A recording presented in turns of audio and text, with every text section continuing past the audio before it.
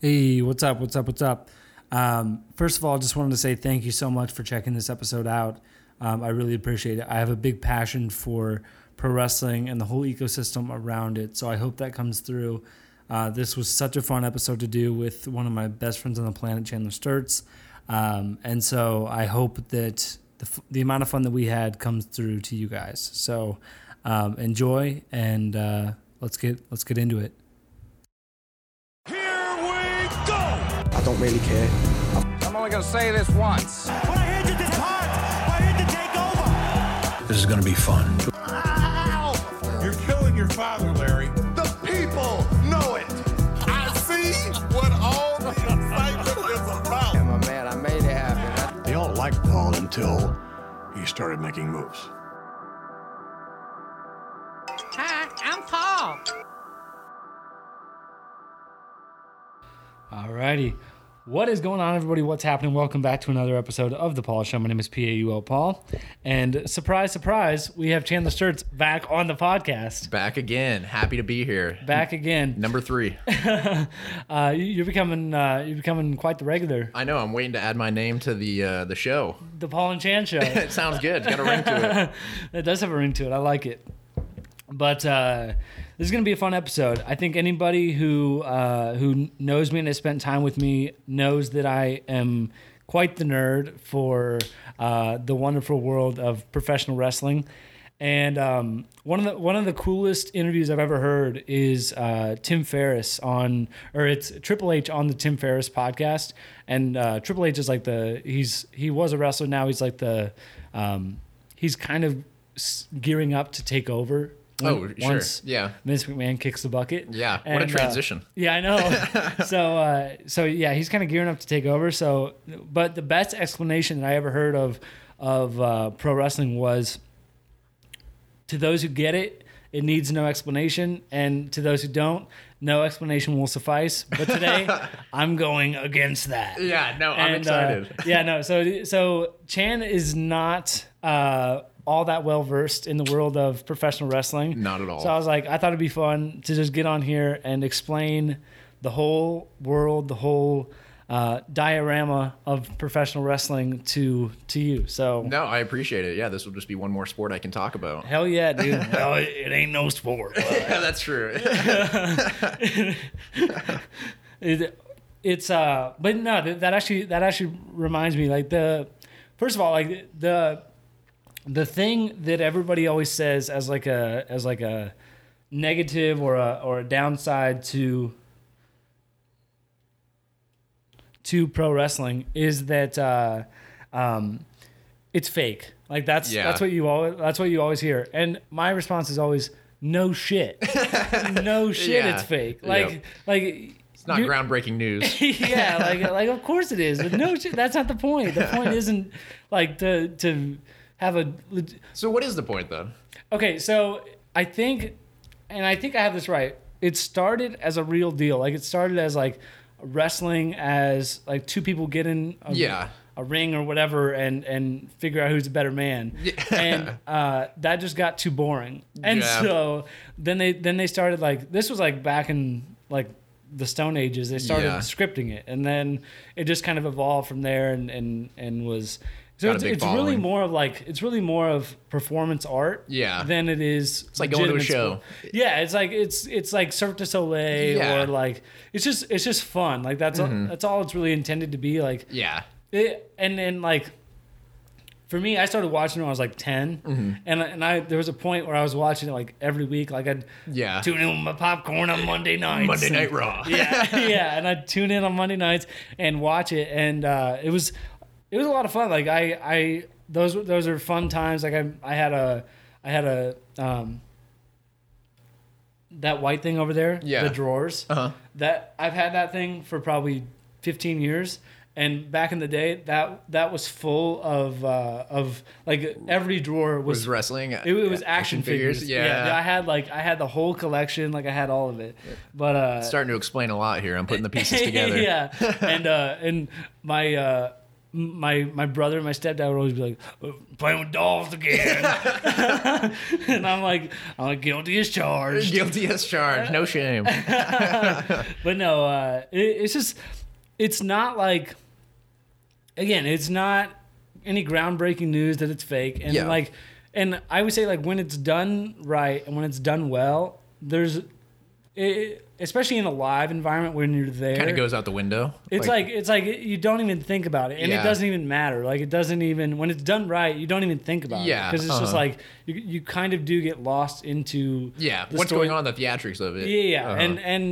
And there are parts where like when it's done not well, it's really not done well. Yeah, it's like watching a bad movie. Yeah, and it's like, oh. So, like, for me, though, like, the days of me sitting down every week and, like, watching the product and, like, and actually paying attention and just watching the actual show, those days are probably behind me. Gone? Yeah. At least, like, on a regular basis. Like, I'm probably, I just don't have time to, like, because, like, the way it is right now, you have 3 hours on Monday night. That's crazy. You have like 2-hour shows between two promotions on Wednesday night, and then on Friday night you have another 2 hours. That's insane. That's a lot of time. Dude, it's just a lot. Like there's so much content out there that it's just overwhelming to watch. Do you think they're overdoing it too much, or? Yeah, and I think like if you I think if it was up to people like writing the shows and like doing that, they'd go. I think it's better for the product to have less. Oh yeah, and because more build up too. It's like if you're having it 3 days a week for a couple hours, it's like, well, if I can't catch this one, I'll just catch the next one. Yeah, it's not like something and they're where all it's every week. different, but they're all kind of it's all the same thing. Sure, but it just is like it's different stuff, and like the going to it live is really. Is way different than watching it on TV. Like watching it on TV, you hear the commentary, and you kind of you're piecing everything together through that. Yeah. But when you're there live, it's like, again, it's one of those things when you're there live and it's a good show and it's done right. It's so much fun. Like I went to NXT Takeover in Chicago. In November last year, and dude, that was like the best show because it was a 2-hour show, so it wasn't like super long. Drawn out. Mm-hmm. But then like the other example is I went to Raw when it was here last year. Here in Des Moines, and that's a 3-hour show, and they tape another hour show before that. Yeah. So it just is like it gets really really and long. The crowd is there the whole time. Yeah, well, they're supposed to be. Hopefully, at least near the ring. It's funny, like you can tell, especially recently, because it's just they always say that it's cyclical, and that's just code for they have good shit sometimes and they don't other times. So it's like I think it's almost like that with everything too. Yeah, it's just but the actual show of it and the actual like. Going there, it's funny. Like when there's not a lot of people there, they move people so that they're on camera. I was just about to ask if they move everybody down and try to fill it around. It's all just a fucking work, and it's all just like what you see on TV is so different than going to an arena and going to like. Yeah. Do you prefer watching it on TV or actually going live? Going live, especially to an exciting show like like NXT. That was a lot of fun, and I'm sure that keeps you like on the edge of your seat the whole time. Yeah, I can imagine some of the longer ones. There's probably some lulls like in the action, right, where the crowd kind of gets out of it. Yeah, and like when you're there live for a 3-hour like Monday Night Raw show, you're there and you have to sit through commercial breaks. Yep. So it's like they break, they turn all the lights down. Yep. And it's like, well, this sucks. Yeah. And you don't quite have time to like go get another beer and keep drinking, but you also don't have time to like, I don't know. It's just like, it's kind of just wasted time. Yeah, it's hard to stay into it too. Dead time. But like when you're at a show that's just keep going and keep going. Yeah. Like, that's really cool. But no, so I kind of want to get into sort of some history of it. Like, do you know like any kind of the? No, I can't say I really do know any. Okay, so it's actually really cool. Like, and we were watching Narcos the other night. Yeah. Yep. And there's some parallels, and I'll draw those parallels here in a second. I'm loving this already. Parallels between Narcos and pro wrestling. Yeah, dude. So, like in the '80s, well, like before the '80s, it was wrestling was very small and very like territorial. So each kind of like the Central States had, like in Minneapolis, like Vern Gagne he had the AWA, and so he kind of ran that territory. Like Minneapolis came down into Iowa, kind of had this territory, and then the McMahons. So Vince McMahon, the Vince McMahon that we all know, his father ran the territory in the Northeast, which at the time was the WWF. And that has just evolved. And then what's the third W for? I think it was the Worldwide Wrestling. Worldwide. yeah. Okay, I gotcha. Yeah. So again, the naming is always just they come up with some weird shit. It's cyclical. No shit. But no, so like in the 80s you had like all these before the 80s you had all these little territories. And so like you had kind of the McMahons, and then down from there you had Jim Crockett, and he kind of ran kind of the South. Sure. And then Vince McMahon, Vince McMahon Jr. took it over from Vince McMahon Sr. Yeah. And when he took it over, he had the vision to go national with it. Yeah. So he had the vision to be like, I'm seeing the Narcos parallel here. Yeah. So he had the vision to go like to blow this thing up and go global with it. Oh, well, maybe not global right at the start, but at least consolidate it. Yeah, and he make was it like one product. Go really. big is kind of how, and he's like he wanted there to be one brand through the whole thing, and because he was in New York and New York City and Madison Square Garden and all that, gave him the power. You kind of had the mecca, and so it just lended itself a little bit easier to make sense. Yeah, him rather than anybody else too. Yeah. So then he started going into all these little territories and just either offering to buy them out or saying we're going to come compete with you. Yeah, good luck. And compete with you with a better product, because he was probably poached their performers, their wrestlers too. Yeah. So that's funny. Hulk Hogan, actually, he was an AWA guy back in the day. Oh, okay. So he was in the AWA, and kind of that's where he really like kind of honed his what he's good at. His persona too. Yeah, the brother. And so he was in AWA, and then Vince McMahon came in and he's like that money train ain't leaving without him on it. Yeah. So he came in and kind of took Hulk Hogan to New York.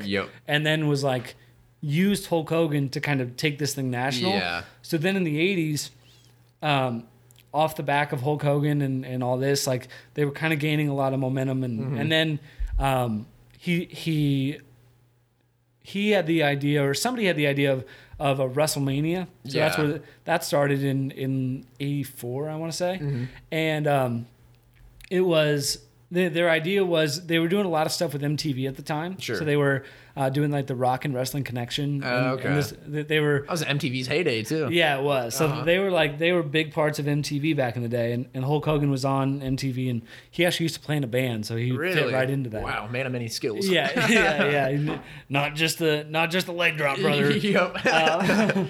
But so then they started. They had this Rock and Wrestling thing going, and then Vince McMahon wanted to have like a big event, like a tentpole event. Yeah. And and they wanted to bring like celebrities in and have all the shit going.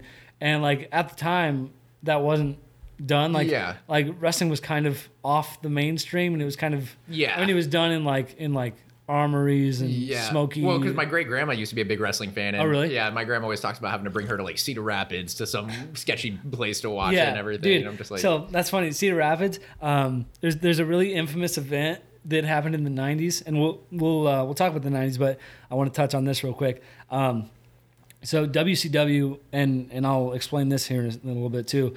They ran an event in Cedar Rapids, and it was called Sold Out, and it was supposed to be their first NWO all pay-per-view. Yeah.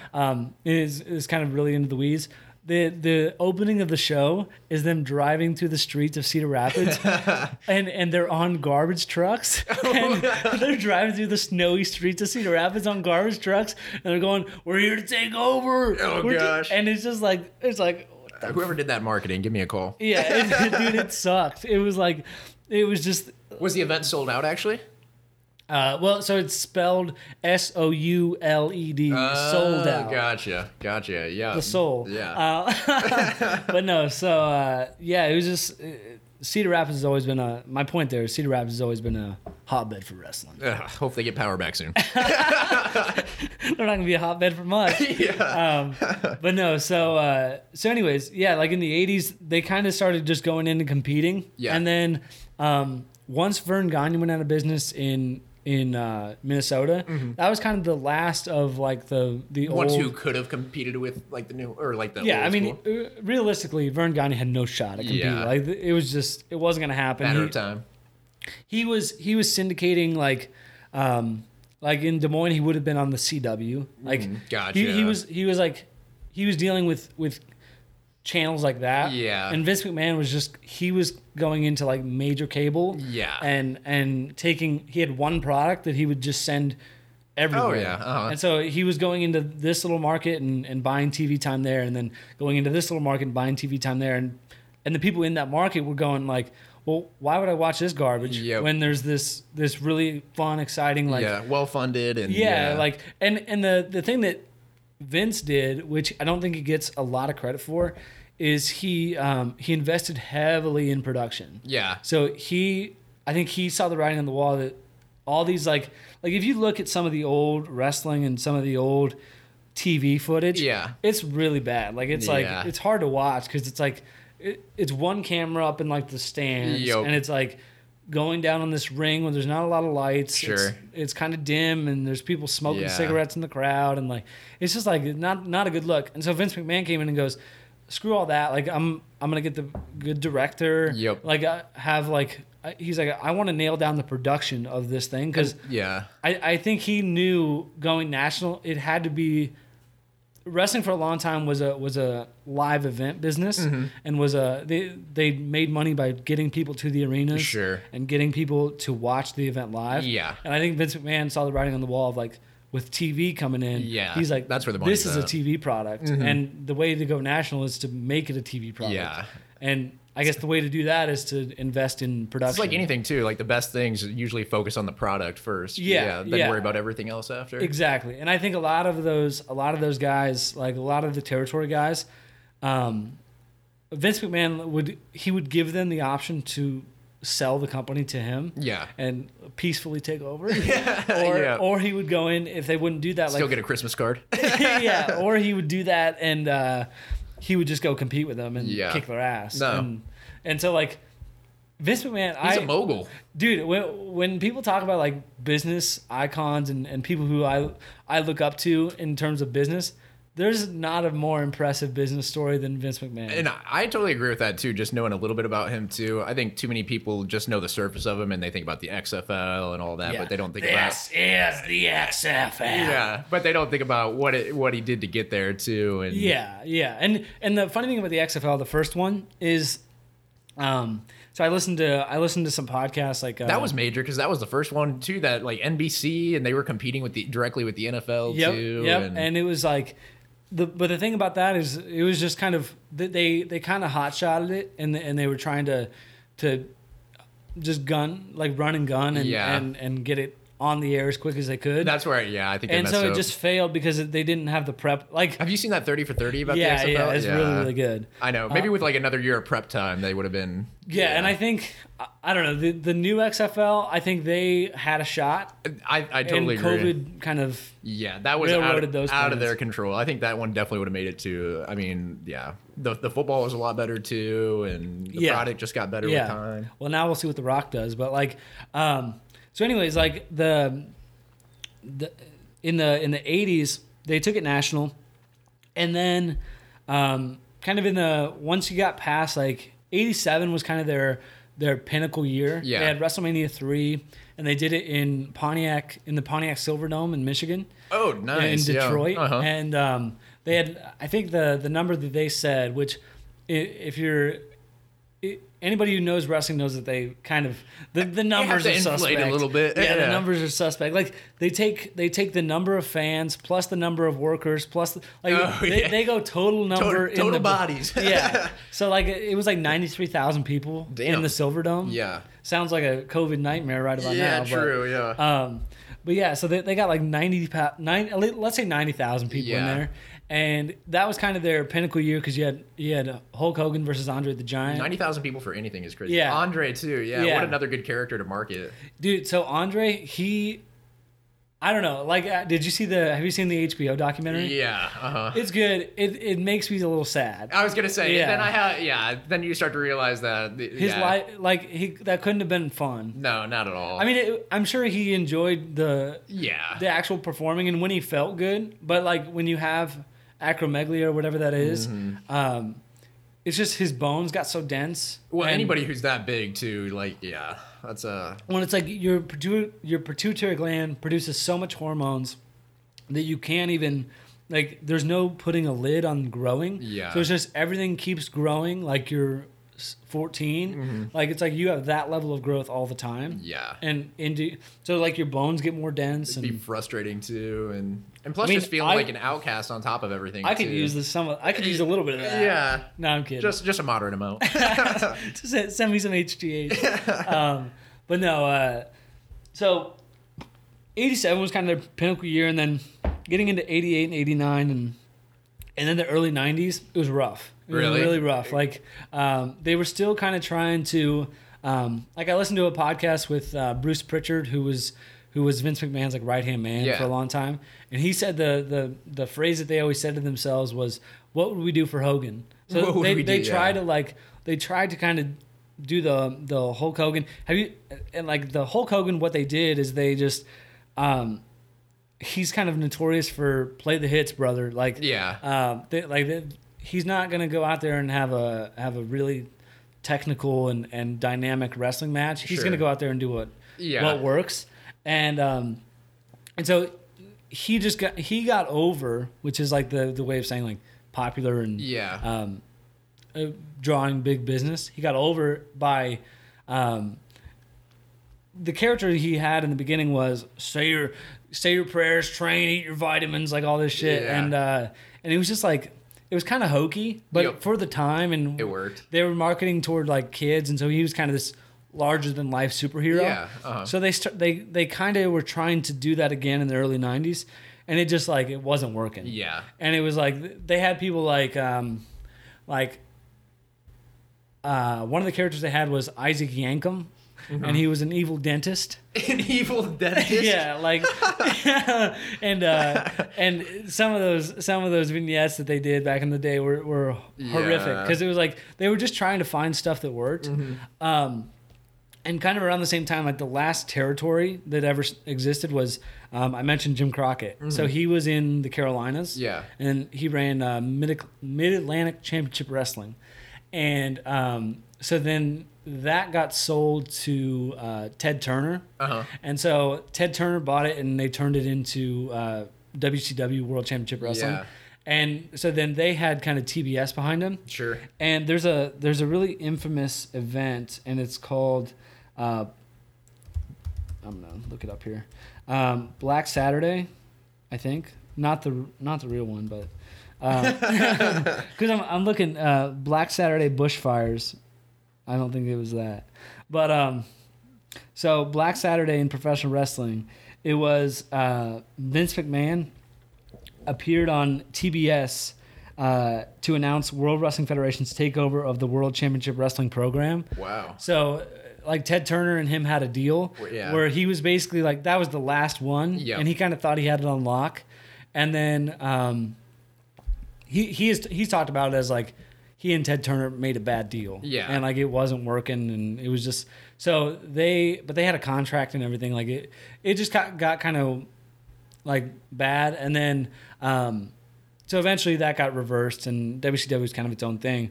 And then going into the 90s, like WCW was kind of trying to be like WWF light. Yeah. So they were kind of trying to be like do the same kind of things, but make it not necessarily as over the top. They had no like direction and no definition. So like one of the most infamous events is Halloween Havoc '92, and they had this It's called a coal miner's glove match.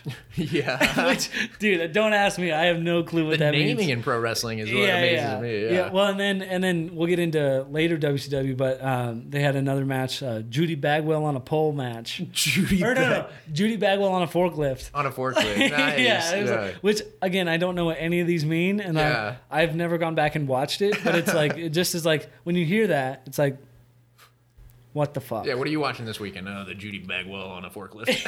Yeah, Judy Bagwell on a forklift match. I almost put that in the intro to the podcast, but so then like in the mid '90s, and in the meantime, like in '93, Hulk Hogan went to WCW, and he was Ted Turner started giving out.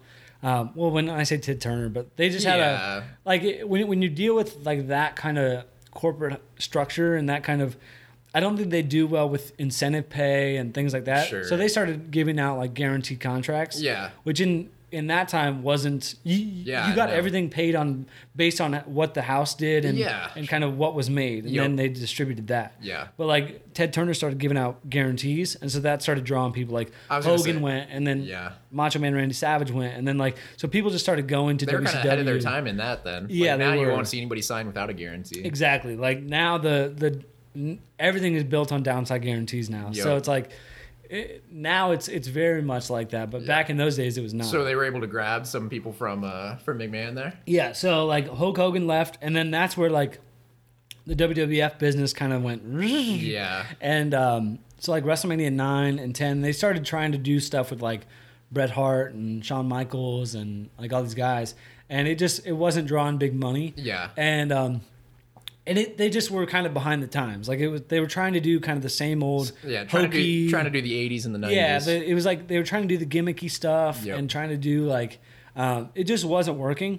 And then when Hulk Hogan went to WCW, they had then in like '96.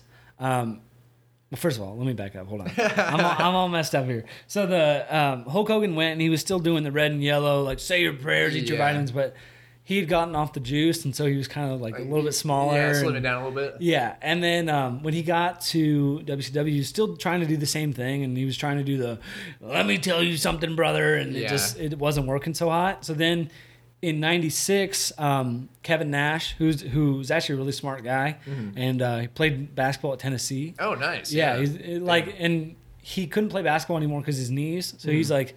I've heard him talk about it. He's like, I saw something that I could do, and he's like, I could be somewhat athletic, and I could do it on one leg. I could do it on one leg. So he started wrestling, and he was in WCW, and then he had a character called Oz, where he dressed up in this, like, it was just like some of this shit is so horrible. Yeah. But anyways, so he left and went to Vince, and Vince made him Diesel.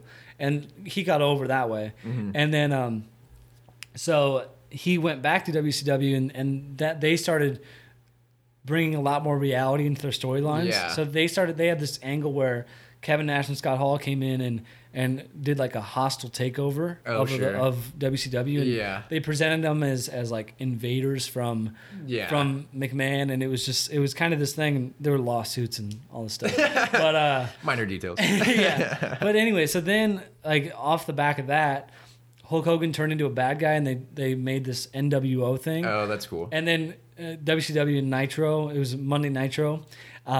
That just took off, and they started just kicking ass, and they beat Vince McMahon for like 80-something weeks in a row. 83 weeks. Damn, yeah. 83 weeks in a row. There's a year and a half there. That's pretty good. Shout out to Eric Bischoff, 83 Weeks podcast. But no, so Eric Bischoff was the guy in charge of WCW during that time, and he's the one that made it go from nothing. Yeah. Like he took over in 92, and then by 96 they were not only making a profit, but because like it was a loser. Yeah, that's a big thing to make a profit, to turn a profit. Yeah, so like they went from losing all their money to making money. Yeah, and it's so funding itself, and yeah. So he's a really smart guy at that. Like, I mean, he still is, but And I listened to a podcast with him on it. Sorry if I'm talking fast. I've had a lot of coffee. No, yeah, you're fine. But no, so I listened to a podcast with him on it, and that's really cool because he gets into a lot of the business stuff. Yeah. And he gets into like the advertising deals. And that, like, that would be really cool to see that side of it too. Yeah, because like they did a deal with like Slim Jim and he talks about like CPMs and like he gets into the kind of nitty gritty of like a Snickers CPM is way lower than it's cool. It would be cool to scale that and to come up with ideas like who you can partner with and where you're going to reach people. And wrestling has always been kind of ostracized from advertisers. Like they just don't really know how to take it, so they don't really know. I can see that. Yeah. So. And they don't really know what their return's going to be on it too. Yeah. And is that the target market they're trying to reach? Yeah. It's got to be like Slim Jim would be good. Yeah. Snickers. Like it's got to be one of those products that's kind of like a one size universal. Fit. Yeah. Exactly. And like Valvoline and surprisingly, there's not a lot of like. I always think that a beer sponsor would be really good. Yeah. But they've never had a beer sponsor. Interesting. I wonder if there's some reason for that too, like some other reason. Or... I don't know. I think it's probably it probably has something to do with. And they might have had a beer sponsor in the late 90s. Yeah. Because I'll get into it here in a sec, but because the product was just a little bit more edgy and there's some raunchy stuff. But no, so I think they might have had a beer sponsor then, but I think because it's marketed to like a lot of their stuff is to kids and is that still their target market then? It is now, like in the late 90s and kind of when WCW started taking over, then Vince McMahon saw, okay, something needs to change here. Yeah. And so they started pushing that line and they were just better at it. Yeah. Like, they were just better at pushing the line and they started doing stuff like they had some of this Attitude Era stuff was crazy, but they had like this guy named The Godfather. Yeah. And he was his character was a pimp. and so he'd come out to the ring and go, all aboard the Ho Train, and he had like 10 like strippers with him basically. That's crazy. Yeah, and it was just like I'd love to be in that creative meeting. Like, all right, we're gonna call him the Godfather, and he's gonna be a pimp, and then just waiting for approval from everybody. I know. Yeah. What do you think about that? Vince is like, I fucking love it. So the funny thing is when you talk to anybody, when you just listen to anybody talk about Vince, he's like the ultimate salesman. Yeah, because like people will say like I go into a meeting with him and I have all this stuff that I want to plan that I want to get out, and he's like I don't want to. He's like people will go into his office and be like I don't like this, and they'll walk out an hour later and they'll be like that's the best idea I've ever heard. Yeah, I can see that. And he'll make them think it was their idea. Well, when I think of Vince, I think of promoter. Yeah, dude, he's the best. Like nobody and. He's so good that when Dana White bought the UFC, his strategy was to mirror the WWE in the business model and how they did things, and then just a different product. Yeah, but I mean, kind of the same. Yeah, like it's like I always think of wrestling as falls like within the same family. Yeah, I always think of wrestling as like imagine a fight where all the constraints of reality are just gone. Yeah, like where it's just what would be cool. Yeah, and it's like. What looks cool and what would I don't know, like to me throwing somebody off a table or like off a ladder or something, that's not really realistic for a normal fight. No, but in the world of wrestling it works. Yeah, it's kind of like stuff that you see in movies and like stuff that you always hear about happening in fights, but in a real fight never happens. Yeah, it's like stuff you never see. Yep. And it's like cause when you watch a real fight, it's like there are a lot of times where it's boring. Yeah, you know, so like wrestling is just like you take all that out. Yep. But yeah, the late 90s was like they started getting momentum with like Steve Austin. Sure. And he started really getting momentum and he was flipping people off. And kind of the bad boy they needed at that time. Yeah, he was kind of the anti-hero that they were looking for. And then The Rock came in and this was like... So he came into Vince's then, right? Yeah, so The Rock's dad was a wrestler and The Rock's dad was a wrestler and then his... So at this point, we're in the late 90s. What was Vince's called again? Okay, so it started as the WWF. Yep. And that was like in the 60s and then 60s and 70s. And then in the early 80s, he changed it to WWF. Yeah, so smart. Drop the wide. Yeah. Yeah, so then it was just the World Wrestling Federation. And that's the one like I know about, and that's the one I always hear about. So it became that. And then from there, it was kind of... It just was like it was that for probably 20 years, and we'll get into why it changed. I think I know why. Yeah, wasn't there some dispute with the World Wildlife Foundation? yeah. They got beat by a friendly panda. Yeah. But and that was like in 2002. But the late 90s, like 96, Steve Austin kind of started coming into his own, and he came into WWF, easy for me to say, WWF with this really horrific kind of like ringmaster gimmick, and they weren't letting him talk. And he's like one of the best talkers. Yeah, he's a performer. Like, you need to get him. Yeah, you got to give him. He's one of those guys you just give him like, hey, just go do your thing. Yeah, exactly. And that is what is missing. That's why I don't like watching it, because it's like you can tell that's not too many constraints on him right now. It's like they memorize a script, and it's like it's the writer show now. It's the corniest shit you've ever heard. Like it's just like. Oh god! Who made fun of your dad? Yeah, who made fun of your dad? You did.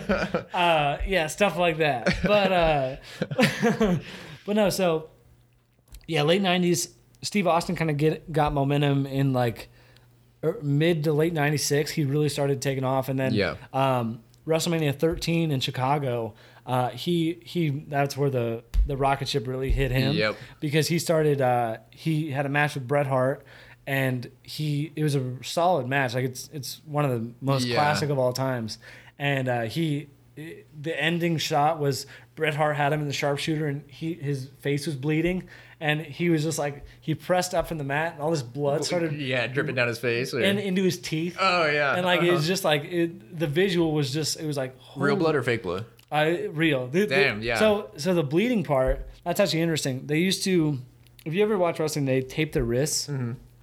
So they used to put like a razor blade in there. Oh, really? And it was called blading. And get themselves? Yeah, and so like they'd go down and like if you watch wrestling too, they all have long hair. Yeah. And part of that is you want to when you're in the ring, you want to be able to talk. You don't want anybody to see you, so it's really easy to pull all your hair down. Yeah. And then nobody can see you when you're talking or whatever. Yeah. But also it's really easy when you have your head down, you can just. Yep.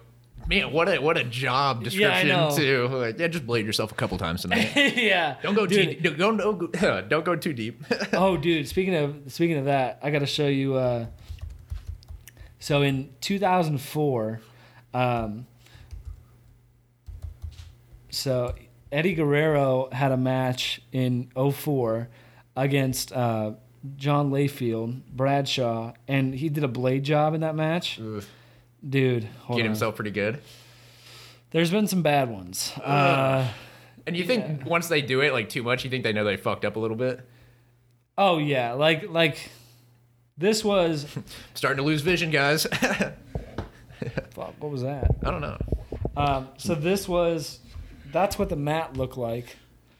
Damn, yeah. So he did a blade job, and it was just, you can really tell in this one. Yeah, what the fuck? Yeah, dude, it's rough. Man. It's really rough. But so they have gone overboard a few times. I need some guaranteed money if I'm doing that. No shit, dude. And he's like one of the best of all times, but it just sometimes it happens, I guess. But do they still blade themselves today, or is it more? No. So they got rid of that in 2008 they went from being TV 14 to PG. Oh, and so gotcha. when they did that, and a smart move on them, because you're going to attract more advertisers. Mm-hmm. You're gonna have better relationships with your networks. Just that rating itself opens doors. Yeah. And it's just like they kind of shifted their target market back. But anyways, getting back to the late 90s, which is kind of when you talk to wrestling fans, it's kind of looked upon with the most I look back on it and I'm like, that had to just be such a cool time. Yeah, was that like kind of the golden era? Yeah, I mean, like golden era, there's actually a period called the golden era, which is like the 80s with Hogan. Sure. And then the late 90s was kind of the Attitude Era, which is where it picked back up again. Yep. And then right from there, they went to Ruthless Aggression Era. Okay. Which was kind of they did some pretty horrific stuff during that time. They were trying to kind of recreate some of the Attitude stuff. But,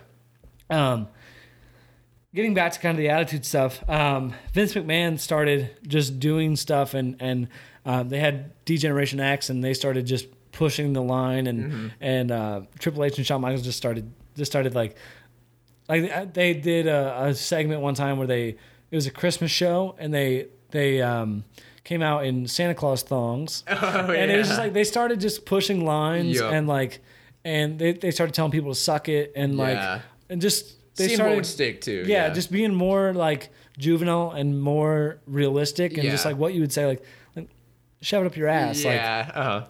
So then Steve Austin came along in like '96 and really kind of catapulted things, and he started gaining momentum. And then in late '96, The Rock came in as Rocky Maivia, and which his dad was Rocky Johnson, and then his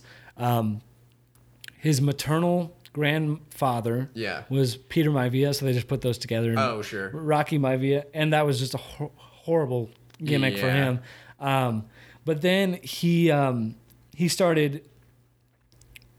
went away and it was like injured, and when he came back, he joined the Nation of Domination, which was like it was an all black group. I mean, they never said it was, but it was like it was, and it was like a black power group. And if you go back and listen to some of their promos and their interviews, it's not like they were intended as like a bad guy group. They're like it's pretty reasonable stuff, and it's not really bad guy material. Especially in today's climate. But yeah, so he joined them, and then through that he just started. They turned him into a bad guy, and then from there he just started like verbally assaulting people. And well, like, I've seen the old clips of that too with The Rock. When he played football at the U, and so he was just a big trash talker there, I guess.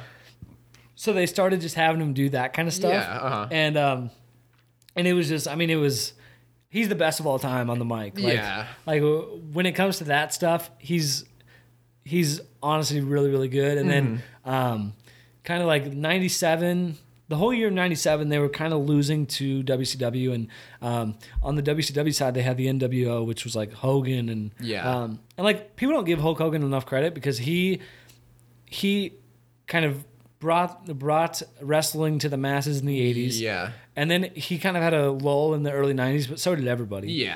And then in the mid 90s, when he turned bad guy, he sent it to another level. Took back off. More popular than he was in the 80s, you think? Or? Yeah. More people watching, like more like our age people watching, and it was just like he revolutionized the whole business twice.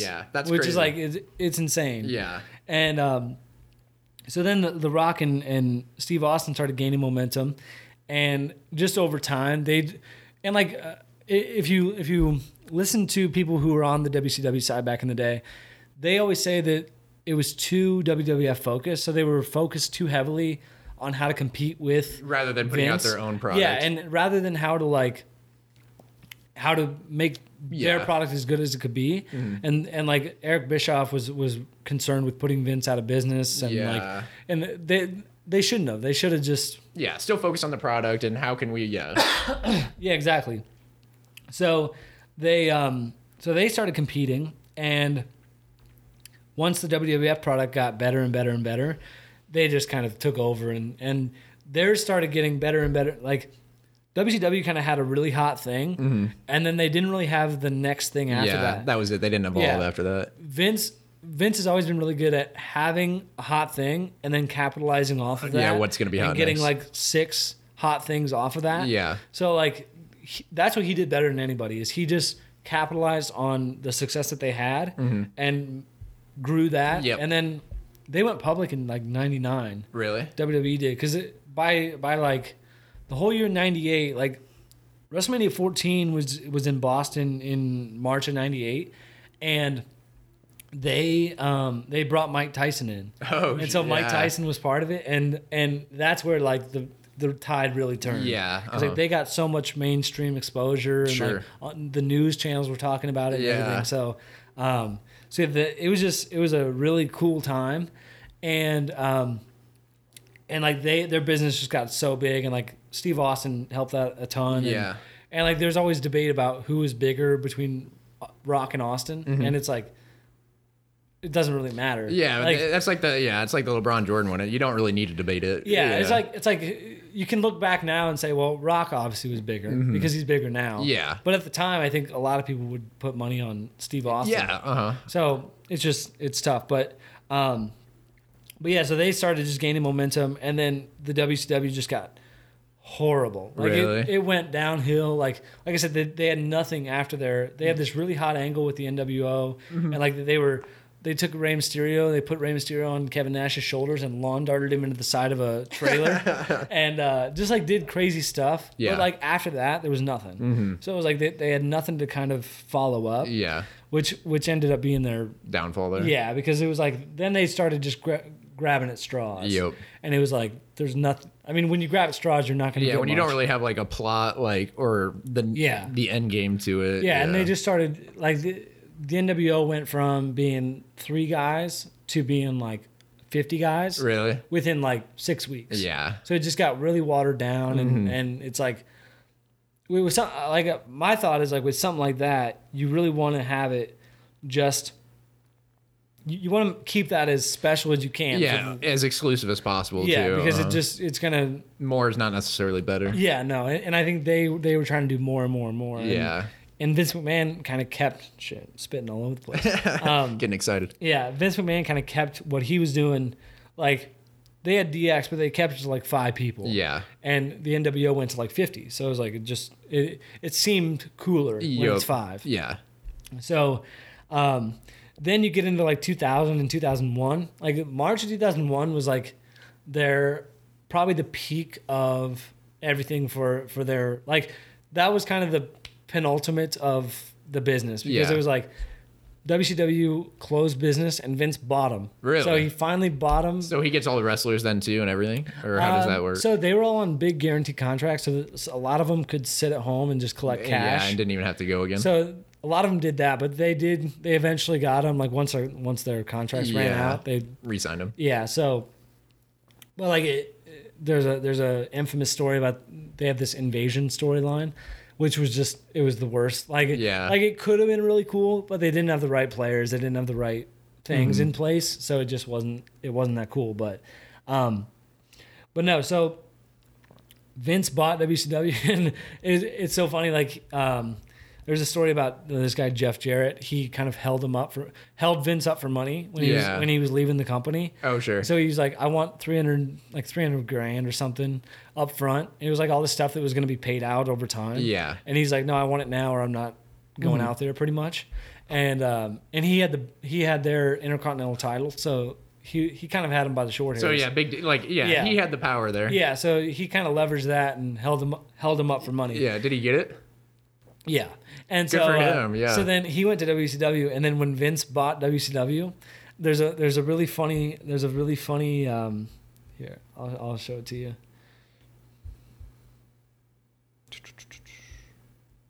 All right, so this is the night that they had their big show when they bought WCW. Vince McMahon got on TV and was like, we'll watch it here in a sec, but it's so funny. He was just such a savage. Well, now here's the WWE. And here's WCW. Well, there's Jeff Jarrett. And here we have the owner of the World Wrestling Federation. And now the owner of WC. He's so happy. I know. That's right. I'm Vince McMahon. I have purchased. I own my own competition. And tonight I have the ability to address WW fans as to what this means.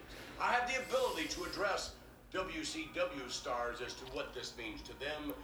And yes, I have the ability to address WCW fans as to what this actually means to them as well. Tonight, at the right time, there'll be a special simulcast. Okay, so that's the first time that it had ever been done. They did a simulcast so it was showing on USA Network and on TNT. Yeah, that's so a big deal. And I mean, that's a Turner Network and an NBC Universal Network. Yeah. So just like you're hitting everything there too. That's crazy. Yeah, like that never happens. And just say that tonight, for sure, one man will make history, and that's me. Now, as far as the Jeff Jarrett's of the world are concerned, you know how Jeff spells his name? That's Jeff. Well, you know what? I would suspect that we'd spell it a different way after tonight. That would be capital G, double O, double N, double E. God. Did he fire? Yeah, like and there's a really funny story about Jeff Jarrett being with Bruce Pritchard in Panama City where they were taping the last Nitro and they're watching that on TV live, yeah. And he's like, well, I guess I'll get out of here. Dude, but Did he ever wrestle again? Oh yeah, he works there now. Oh, does he? So like water under the bridge. Yeah, it's like Vince McMahon, for all of his faults, like he's not stupid. He's a good businessman. Yeah, too. and he'll do the right thing and like he'll do in time. Yeah, I think his that thing made for a great display there. Uh-huh. That's JEFF. I'm sure everybody knew the story with Jeff Jarrett too. Oh yeah, why there was that was beef. a very inside baseball, like very just kind of. That was a very kind of smart mark. Yeah, reference that was smart. there. Oh yeah, yeah, and just like and by the way, a mark is a fan. Oh, okay, and so, good to know. I'm learning all this new lingo. Yeah, so a smart mark is like I would consider myself a smart mark because I don't watch the product and I don't buy into like the I don't necessarily like. I'm not like, oh, I hope this person wins. Yeah. Like when I watch it, I'm like, I wonder what they're doing here. Like I wonder what the story, what are they trying to accomplish here? What's the bigger picture? Yeah. So, but no, like it's just it's so funny. Like that was such a smart mark thing, yeah. and like I'm more interested in like the kind of behind the scenes stuff. So that's just. That's funny. Yeah, that's JEFF. No, but so yeah, like 01, he buys WCW, and then they kind of have some lull years. Mm-hmm. I started watching in 05, and I've kind of watched all of this stuff and gotten a picture of kind of the whole business as in a history as like I watched it like in the future, I guess. Yeah. So, I was not a fan like during. I mean, I was 3 years old during the late '90s, but that was like the golden era of like people talk about that time with like such reverence. But there was some. I mean, I've told you there's some pretty salacious stuff during that time. Like they had another character named Val Venus who was a. May or may not have been a porn star character, and and so then they had this Kaientai group, which was a Japanese group, and they innuendoed that they were going to chop off his willy with a sword, and it's like so. There's some stuff in there that just makes you go, oh, but again, overall, pushing the line though. Yeah, but like when you watch that. And you hear like Steve Austin's glass break and he comes out, that place like the arenas back in those times went nuts. Just the roof came off of those places. That would be crazy to be there. That's the kind of stuff that I like. And like when I went to the NXT show last year, it wasn't quite like that. Yeah. But it was. I mean, you can only imagine what it would have been like at that time. Yeah, like I remember the energy in that building. Yep. And it was just. And the funny thing about that is, like, I was sitting there thinking while I was at the NXT show, it was at the same building that they had WrestleMania 13 in there. Yeah. They had parts of WrestleMania 2. They had WrestleMania 22. Mm-hmm. So they had all these, like, kind of landmark shows there. And I'm just sitting there going, like, when you're in, it's Allstate Arena, the Rosemont Horizon. Mm-hmm. I can't get away from these Rosemonts. But the building, like, when you're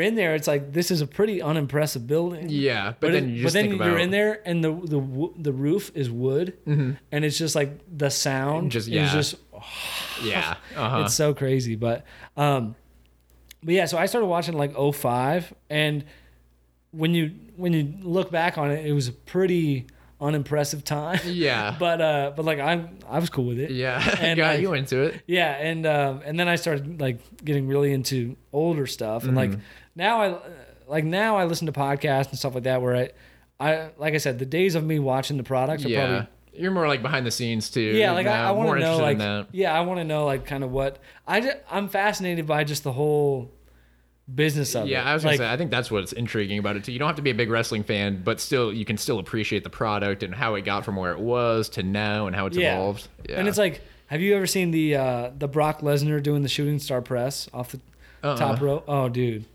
So, God.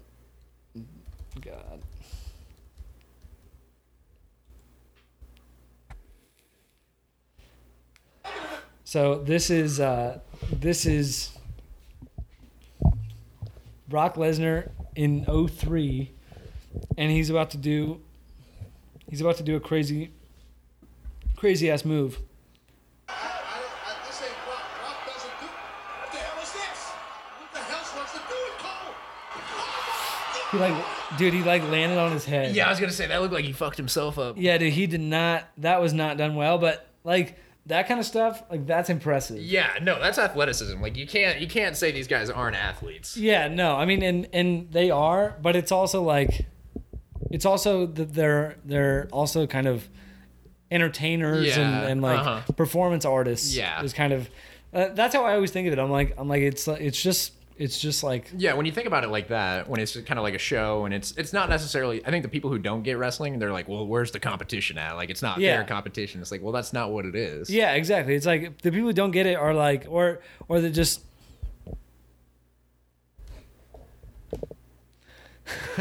the people who don't get it are, sorry folks, having some audio issues. So some technical difficulties here.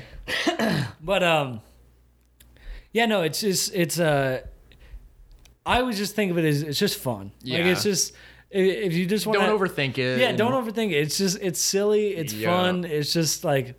Yeah. It is what it is. But no, like there's some it's just... There's a lot of stuff in there that will just kind of make you like raise an eyebrow and go, what the hell? But it kind of keeps you watching it though. Yeah, it does. And the last point that I want to make, and I don't know if I did a good job of painting the history of that. No, you did, yeah. But like once you get into like the 2000s, like I kind of tuned out. I was a really big fan for like 2 years, and then I would go through phases where I'd get back into it and then get back out of it and get back. So I kind of tuned out there for like 08, like 07, 08. Then I tuned back in for like 2009, and then tuned out for 10, and then tuned in for 2011 was like I actually got into it because I was like, they had a really hot angle with CM Punk and John Cena. Oh sure, and it was like it was a pretty, like, I remember I was like a freshman in high school. Yeah, and I was like I was getting into it. I'm like. That's probably the last time I was like, is this real? Yeah. But no, like I got into it back then, and then like I'll tune in when it's good. Like I'll and when I say tune in, I just mean like hop on the internet and see what's happening. But like when it's good, I'll hop on, and then like when we were 2014, they had a really cool angle with Daniel Bryan, and it was.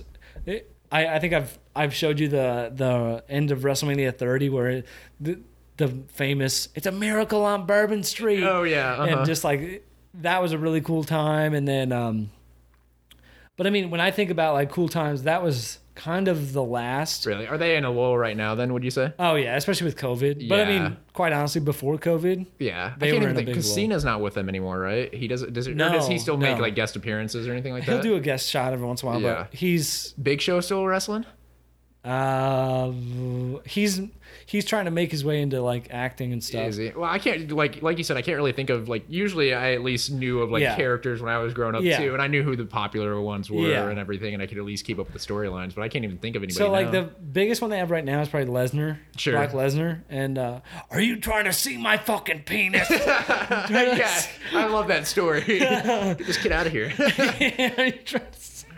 But no, so probably Brock Lesnar is probably the biggest one. Roman Reigns, I would say, is he's kind of on the Rock track right now. Yeah. They're kind of hot-shotting him, and he was in Hobbs and Shaw. Is Big E Langston still wrestling? Yeah, dude. Big E. Yeah. I got his autograph. I've hung out with Big E. Yeah. Is he cool? Yeah, well, I hung out with him when he was because I had a buddy who played for Iowa football, and at that point, Big E was just a defensive lineman. But yeah, he was cool. I got his autograph and everything. Yeah, and dude, I think I saw something the other day where they're getting ready to give him a big push. Are they? Yeah. Mm-hmm. I hope so. Like, I remember seeing a video of him do and I was like, when I saw the video, I was like, oh damn, Iowa, because he was wearing an Iowa cutoff. Oh sure, yeah. He did a 575 bench with no straps, no wrist support. I'm like, who? Well, yeah, the guy was big before he started juicing. Yeah. You think he's juicing? I don't know. I've seen pictures of him recently, and he did not look like that. It's one thing to be like big for a defensive lineman, but like to be that jacked at that weight, like to be that cut. Yeah. I don't know. The reality about wrestling is everybody's on shit. Everybody's on shit. And my thing is like, why wouldn't they be? No, especially. I mean, it's not like the competitive aspect isn't really there, so it's not like it's cheating the product or anything like that. It's only enhancing it. Yeah, in '94, Vince McMahon went on trial because he got prosecuted by the government for selling steroids, and he ended up with a not guilty verdict. Yeah, and I think it was just a big conspiracy, like a bunch of people who probably got like screwed over by him. I'm sure he has a lot of enemies. Yeah, and he's on the juice, but like. Yeah. I think a lot of it, and there's no question that he took them, but the question was like, whether he was distributing, distributing and pressuring people. Yeah. But he got off scot-free with that. Yeah. I do. But they were like, that was a time where I think they were putting contingency plans in place just in case he went to prison. Yeah. And it's like, damn. But I mean, it's a steroid. That's a steroid charge. Like that's that's not that bad. No. But no. So the other thing that I always point to when I talk about wrestling is look what everybody knows who Hulk Hogan is. I mean, granted, in recent years they know him for worse things, but everybody knows who that is. Steve Austin. He's got a cool show on USA where he like drives and ATVs you and ask stuff. any non-wrestling fan too, they still know Steve Austin and I always say the lasting mark of Vince McMahon is going to be The Rock. Yeah, like the Rock. Yeah, I was going to say like, by far their biggest character. I think Vince McMahon can sometimes get caught up in and you'll see it some. I think he's overall so just elated that The Rock is one of his guys. Yep. And I think The Rock and Vince have a really good relationship, but I think Vince probably owes The Rock as much as The Rock owes him for giving him the start. Yeah. And especially like so The Rock went away from wrestling. It's actually interesting. He went away from wrestling in like 2004 and he was away and didn't acknowledge it and didn't do anything. And I think he's talked about it before, and he had a lot of people in his ear going, "Get away from that wrestling shit." Yeah, like you can do bigger things, and this might just be he's like a lot of people were telling him at the time, like, you got to distance yourself from that. And once he started like getting some bigger, like, I think it was like once he landed like Fast Five, and it was like, okay, he's actually going to be a pretty good actor here. He's got a future in this. Yeah. I think then he was like, okay, I can kind of do what I want. Yeah, like then it doesn't matter. Like people are still going to watch me regardless. Yeah. So then he started doing more stuff with Vince, and like, and I think Vince McMahon is. If I had to guess, if I was in his position, I would just be.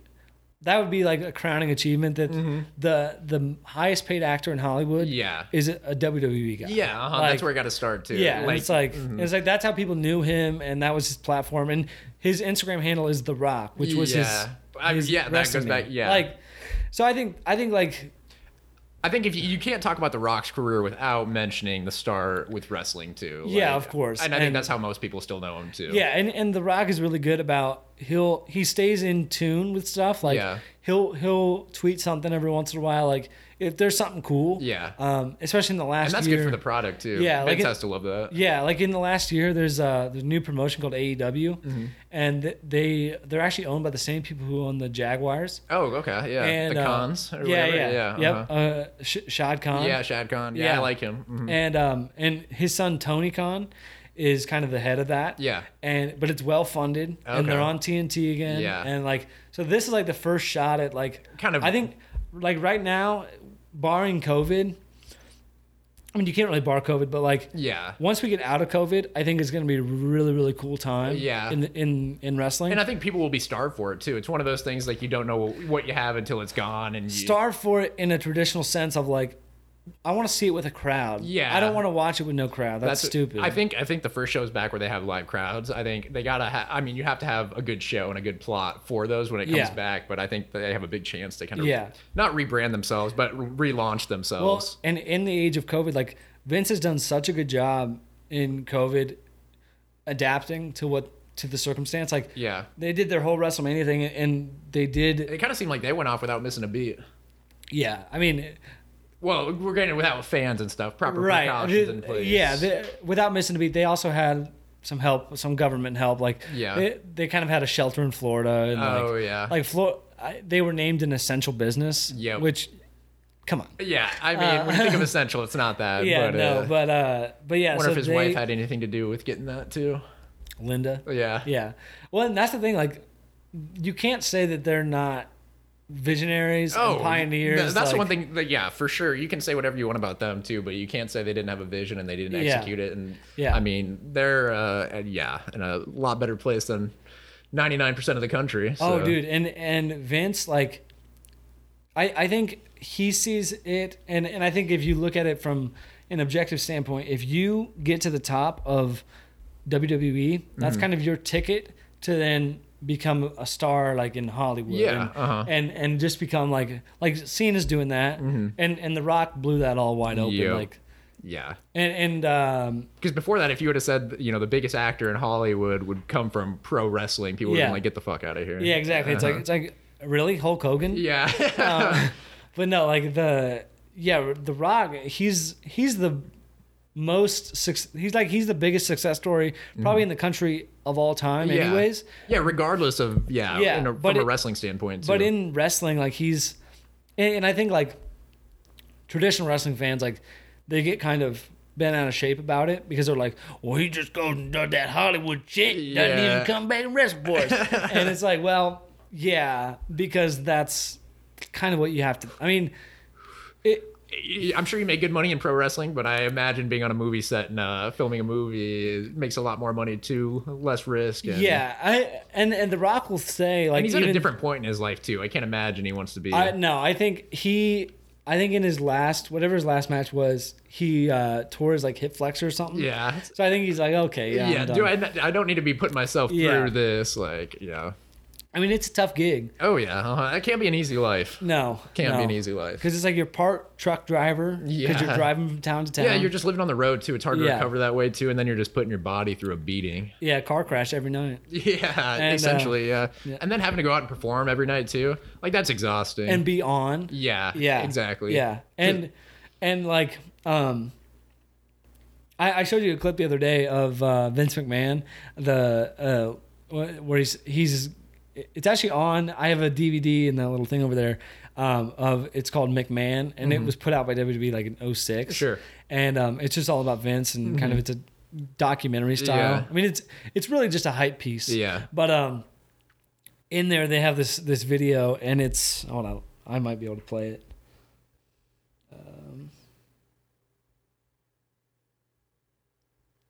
Okay, so I'm gonna play this video.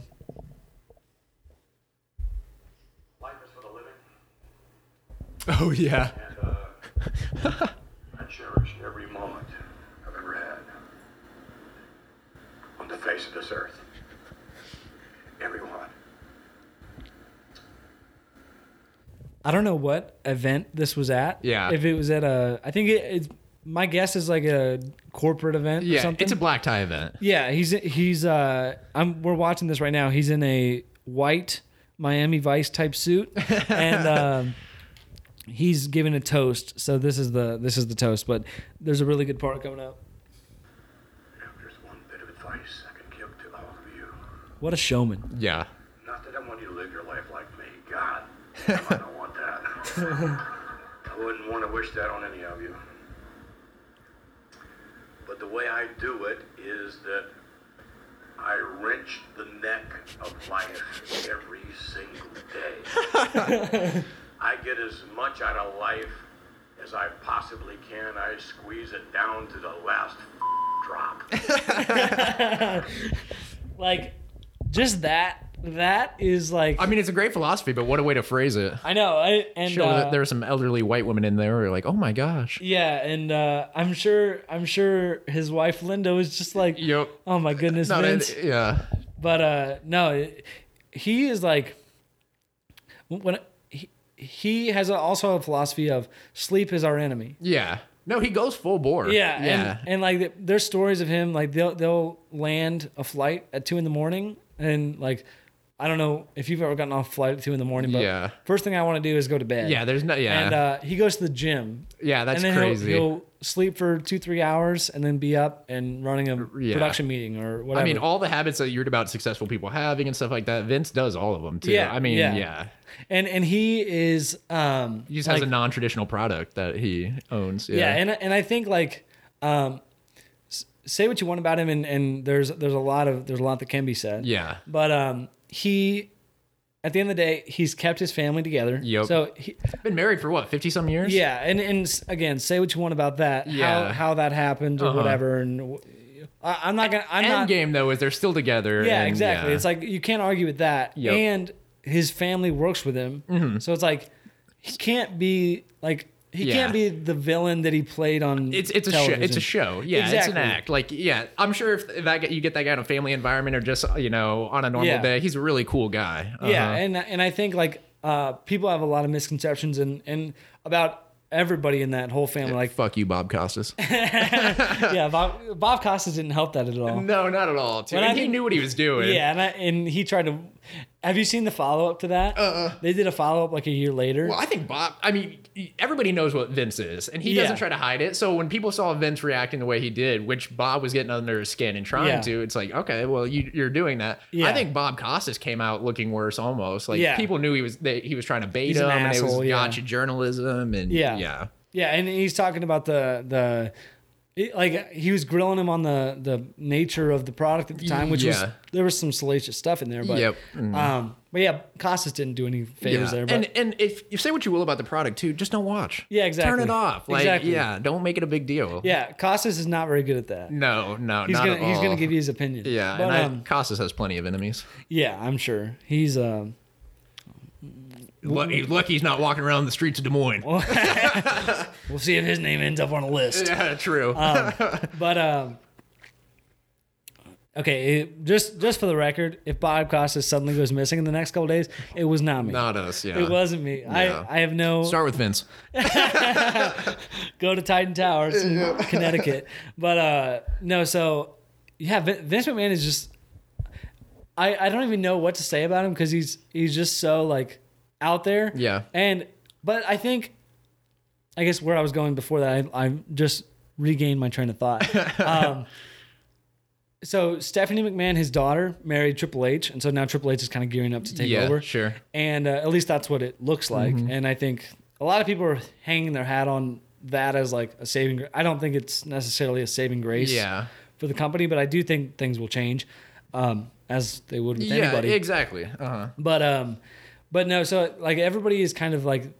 There is a lot of fear kind of around the whole McMahon family. Yeah. But every time that you've ever talked to somebody who's like done business with them or is like they couldn't be sweeter people. Mm-hmm. Like Vince is no nonsense, and he's always like he's always like and even so that 30 for 30 about the XFL stuff. Who was that NBC executive that he was good friends with? Dick Ebersol. Yeah, exactly. And obviously the XFL failed that first time around too, but even in that documentary too, Dick had nothing but good things to say about him as a businessman, as a friend, as a dude. Yeah, like, when the first XFL, I was going to say this earlier, when the first XFL failed, Jim Ross, who I listened to another podcast with him too, he went into Vince McMahon's office, and Vince McMahon was like, he's like, if I could do it all again, I'd do it the exact same. He's like, we did everything we could do. And he's like, it just is kind of is what it is. Yeah, it's sometimes things just don't work out. You gotta love that attitude. Yeah. You're like, we'll try it. And if it doesn't work, it doesn't work. Yeah.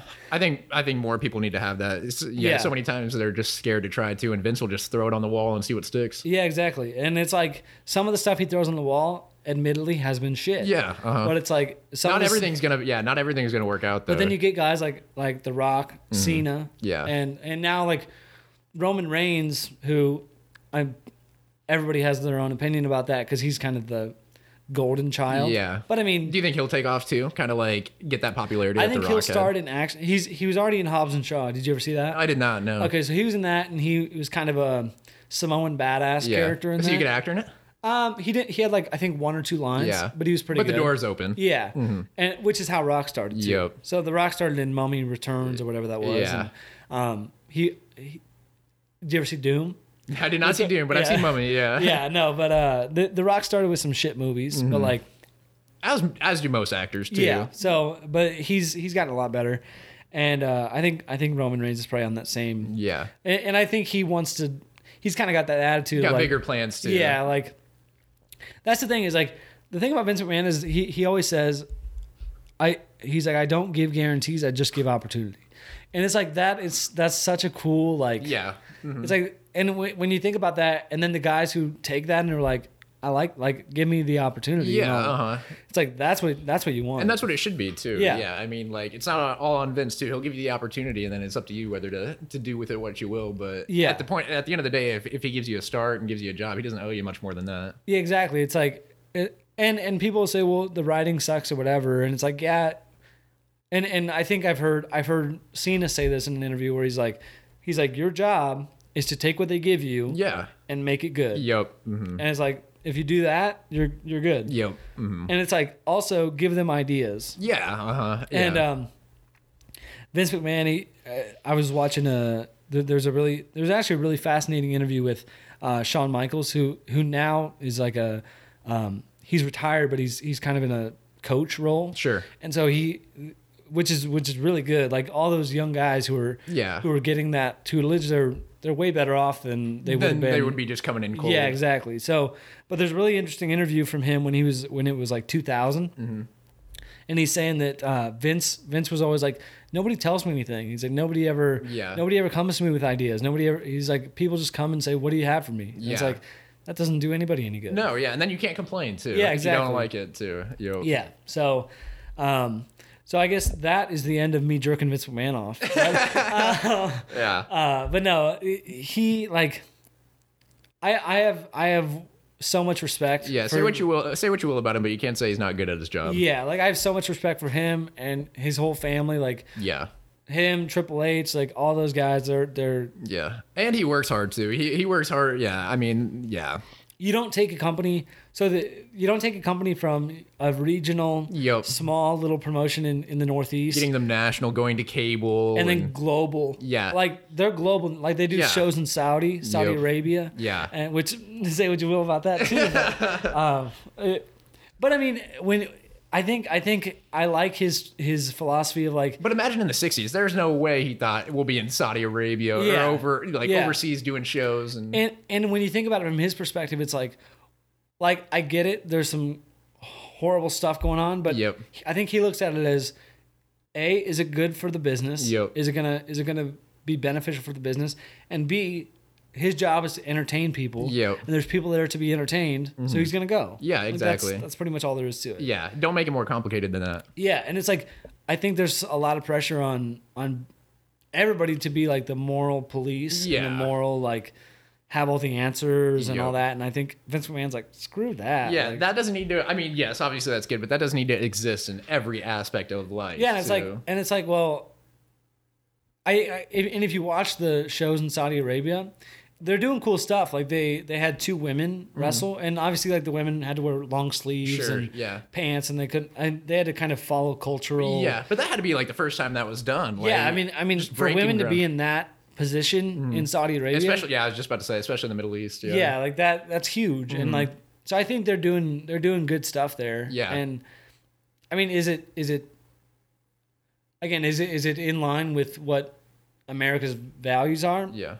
I don't know. Yeah, but at the same time, it shouldn't be his job to what they're doing to that. Is probably But there's a big kind of scandal, if you will, because people got held up on a plane, and they think it was the Saudi government. But again, nobody really knows, and it's like if it's doing good business for them, I guess it's doing good business for them. But. Yeah, they shouldn't be having to conform to what makes everybody else happy or what the American values are too. Like at the end of the day, that's a private entity. And the funny thing is like he sold a lot. It's a public company. I own one share. Oh, nice. Yeah. What's their stock price at right now? Might have to cop a few shares. 1 sec.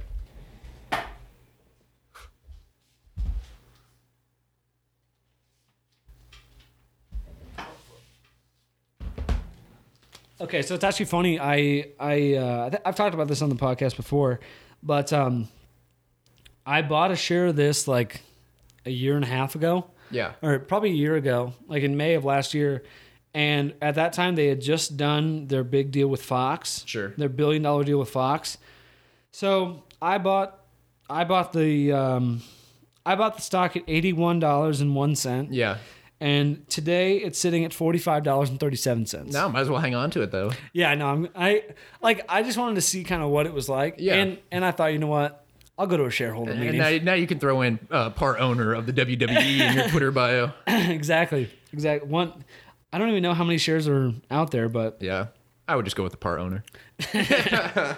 Exactly. But no, I hope this has been somewhat informative and entertaining. I had a lot of coffee, so it could have been all over the place. I enjoyed it. I know more about it than I did too, and just getting the background, I think you appreciate it more. Yeah, and that's what I always enjoy is like when you really stop and think about what they did. Yeah. Take the aspect of the product out of it, whether you like it, don't like it, whatever. And people who are looking for competitive sports obviously don't come to this. Like, yeah, exactly. Yeah. It's like go watch UFC if you want the competition. It is what it is. Don't try to make it something. Yeah, it's not. And there's a reason that like people like Conor McGregor and like Brock Lesnar made a lot of money in the UFC. Yeah. Part of that's because he knows how to market himself, and part of that is because he was under the wing of Vince McMahon for years. Yeah. So it's like. Great tutelage there. Yeah, it's like if you want a lesson in promotion or whatever, look no further. Exactly. And if you want a lesson in business and like just the mindset of business, Vince McMahon is great example. Yeah, and just he's been doing it for such a long time. Yep. And if you watch the old stuff, he's done every aspect of the business. Yeah. Like, people always say he won't ever ask you to do anything that he won't do. Exactly. So like. He fractured his like coccyx one time because he took a bump off the cage and he took like Steve Austin hit his head on the cage and then Vince McMahon went back and he was supposed to go through like the sweet spot of this table and the tables at the time were like it was like 3 sides that were kind of upright like this so it's kind of a incomplete rectangle and then so he hit with his back like that. Yeah. Like he hit his flat back on the top edge of that rectangle thing, fractured his whole like coccyx and everything. And, like so he's done it all. Yeah. And it's not like he's just pulling the strings. Oh no. He's been putting in the work. Oh, for sure. But yeah, no, I hope this was somewhat fun and informative and it was fun for me to just talk. I feel like we did an hour and 20 minutes. Jeez. Didn't even seem like that. Yeah, I know. I could talk for another hour, but yeah, I got to get out of here before that. No kidding, dude. All right. Well, I appreciate you doing this. We might be back for dude, it'd be fun to do like I'll have to pick something out and just do like a reaction video. Yeah, where we watch it live. That would be cool. That would be funny, especially some of the more outrageous shit. Yeah. Just like I think that would be fun. So we might have to do that at some point. Definitely, I'm game. All right, let's do it. All right, well, that is all I have for this episode. So as always, follow me on social media at ApaulWorld. Check me out online at thepaulshow.net and have a wonderful whatever time of day you're listening to this. So yeah, that's all I got. Later, everybody.